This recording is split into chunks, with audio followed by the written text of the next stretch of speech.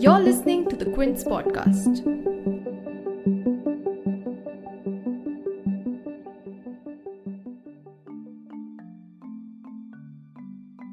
The minimum age of marriage has always been a contentious topic of debate in India. Currently, as we know, the legal minimum age stands at 18 for women and 21 for men. But since Prime Minister Narendra Modi announced on his Independence Day speech that the centre had set up a committee to review and reconsider the minimum age of marriage for women, it's brought back the same old questions as before. Should we or should we not reconsider raising the legal age of marriage for women? The Union Ministry for Women and Child Development's 10-member task force headed by former Samata Party President Jaya Jaitley is examining what kind of concerns there are with the current legal age, such as the correlation between early marriages and early motherhood, and matters pertaining to health risks for young mothers, issues of maternal mortality ratio or MMR, improving maternal and child nutrition levels, etc. But is raising the minimum age a cure-all for all those issues? Should India rethink the age of marriage in a bid to lower our alarming maternal mortality ratio? In this podcast, you'll hear from Poonam Mutreja, the Executive Director of Population Foundation of India, and Dhirendra Pratap Singh, the CEO of Milan Foundation, who's also a part of the Young Voices Working Group, a collaborative platform that aims to consolidate voices from the grassroots to advocate for young people's rights to voice, choice, and power.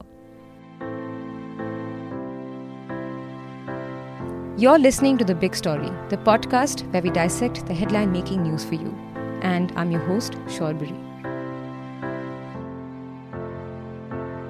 Before we get to dissecting the several concerns and the pros and cons of this development, let's first talk about what is the thought behind this proposition. As I've already said, the minimum age of marriage for women has always been a very contentious topic grounded in patriarchal stereotypes that women mature earlier than men.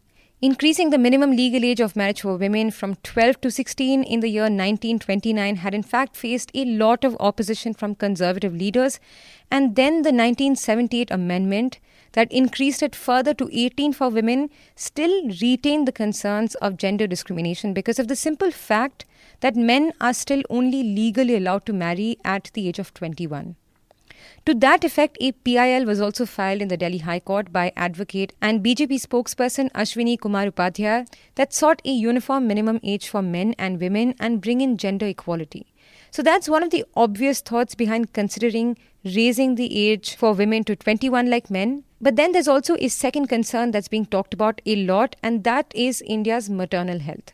In her budget speech, when Finance Minister Nirmala Sitharaman had spoken about the minimum age of marriage for women, she had linked the lowering of MMR and improving nutrition levels to the progress of our country and urged that the issue about the age of a girl entering motherhood needs to be seen in this light. Now, the rationale behind linking early marriage to MMR comes from the existing gender inequalities and the lack of agency that women, especially young women, have in society and within their marriages, combined with low levels of education, income, nutrition, and lack of access to family planning or affordable healthcare services that result in many preventable deaths. Think about the fact that women in a lot of households eat last and the least, and so diets of a majority of Indian women are often too poor to meet their nutritional needs. And due to the lack of agency, in a lot of cases, early marriages in women can also lead to early childbirths.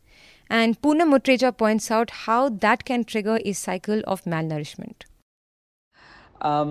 Adolescent mothers who remain undernourished grow up to be undernourished women and in turn give birth to undernourished children. So it is like a cycle that continues. In fact, over half the women aged 15 to 49 in India are indeed anemic. Early and forced marriages also increase their susceptibility to violence. Young brides experience a lot more violence compared to older girls and women. And approximately 1 in 4 girls between the age 15 to 19 years has experienced physical or emotional or sexual violence from her husband and members of the family. Uh, so delaying age at first marriage, along with age at birth of the first child, coupled with girls' education, are a promising approach for improving both maternal and child nutrition. It's a good investment and the right investment in girls, I believe. Now, having acknowledged all these factors, the debate around this move mostly has to do with the fact that although it's a noble cause and seeks to help women pursue their aspirations instead of being stuck in an early marriage, does it look at the ground realities? Will changing the law and increasing the minimum legal age address all the problems that's holding back young women? Dhirendra Pratap Singh says it's a complex task to uplift women and young girls, and there's not a black and white answer to whether or not just changing the law will help. In my view, the basic concern about the current minimum legal age for women to get married is built on two premises. Number one is the right to equality, which believes that the current law discriminates between men and women, and both should have the same legal age of marriage. There is also a PIL filed in Delhi High Court around the same. And because the societal structures in our, are built on patriarchy, the discussion moves more inclined towards 21 years old.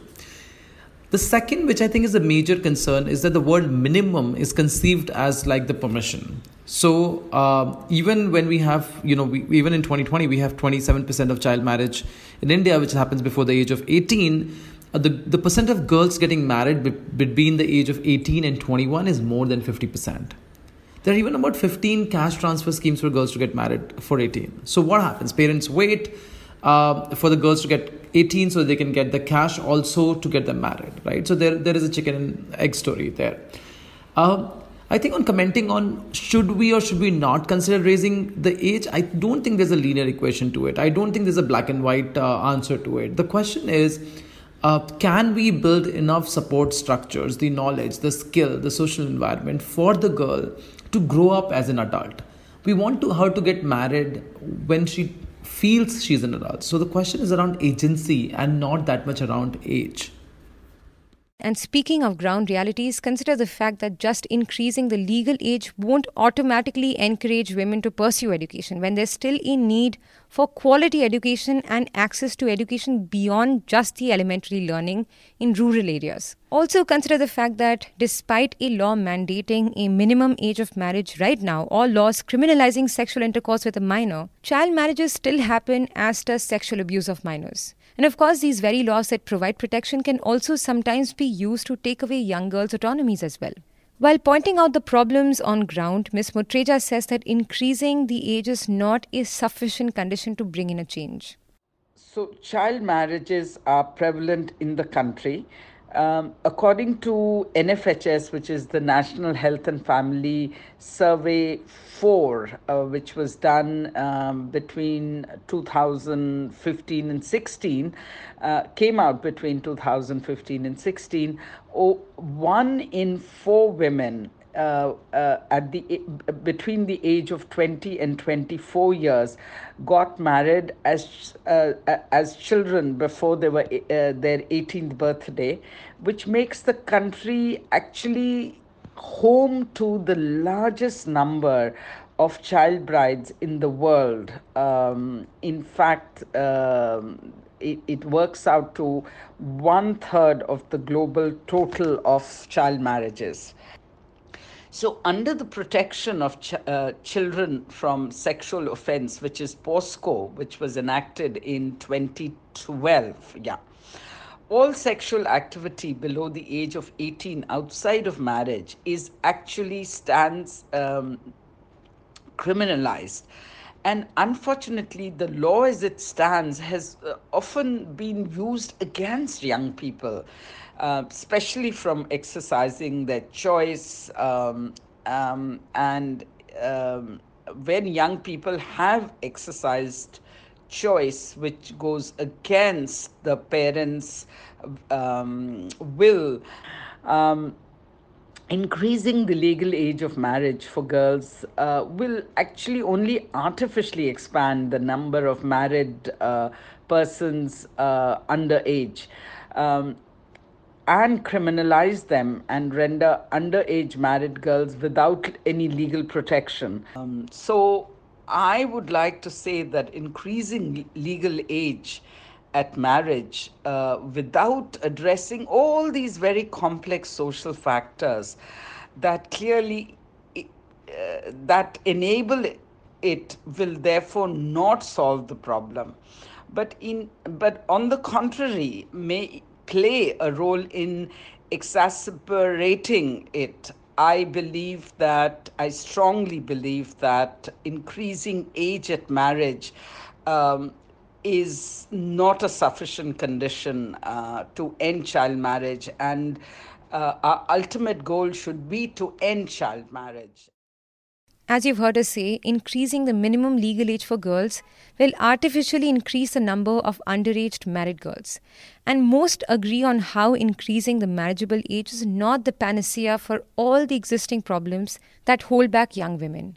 Among the consequences that it may have, one, it might turn those women married below the age of 21 right now into criminals overnight. Two, if the state decides that women are fit to be mothers only beyond 21, for those who become sexually active at 18 or before, it has the possibility to exclude or stigmatize them in the reproductive healthcare framework. Three, without the right kind of infrastructures in place, it might just be a surface-level attempt at gender equality. So then, what is the way forward? Mr. Singh says that the way forward is to listen to the young people on ground and start developing the social security infrastructure.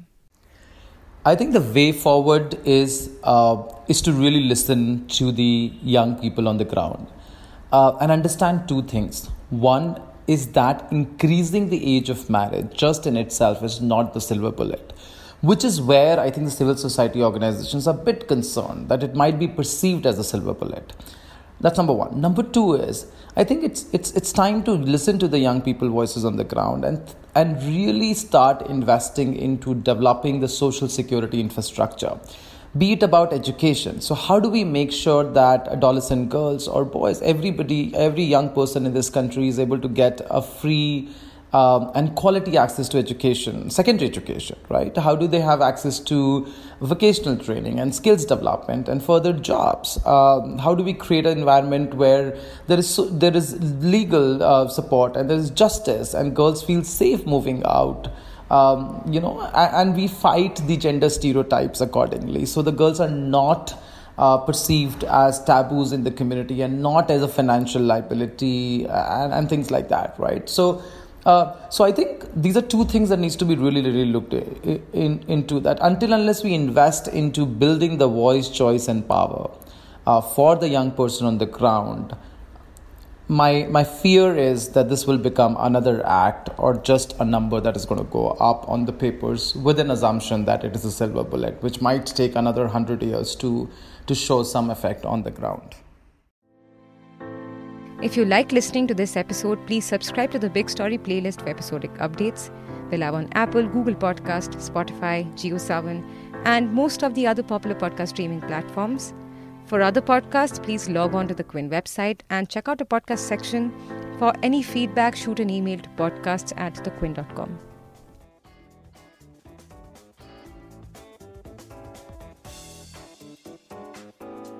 Thanks for listening. Log on to the Quint's website and check out our other podcasts.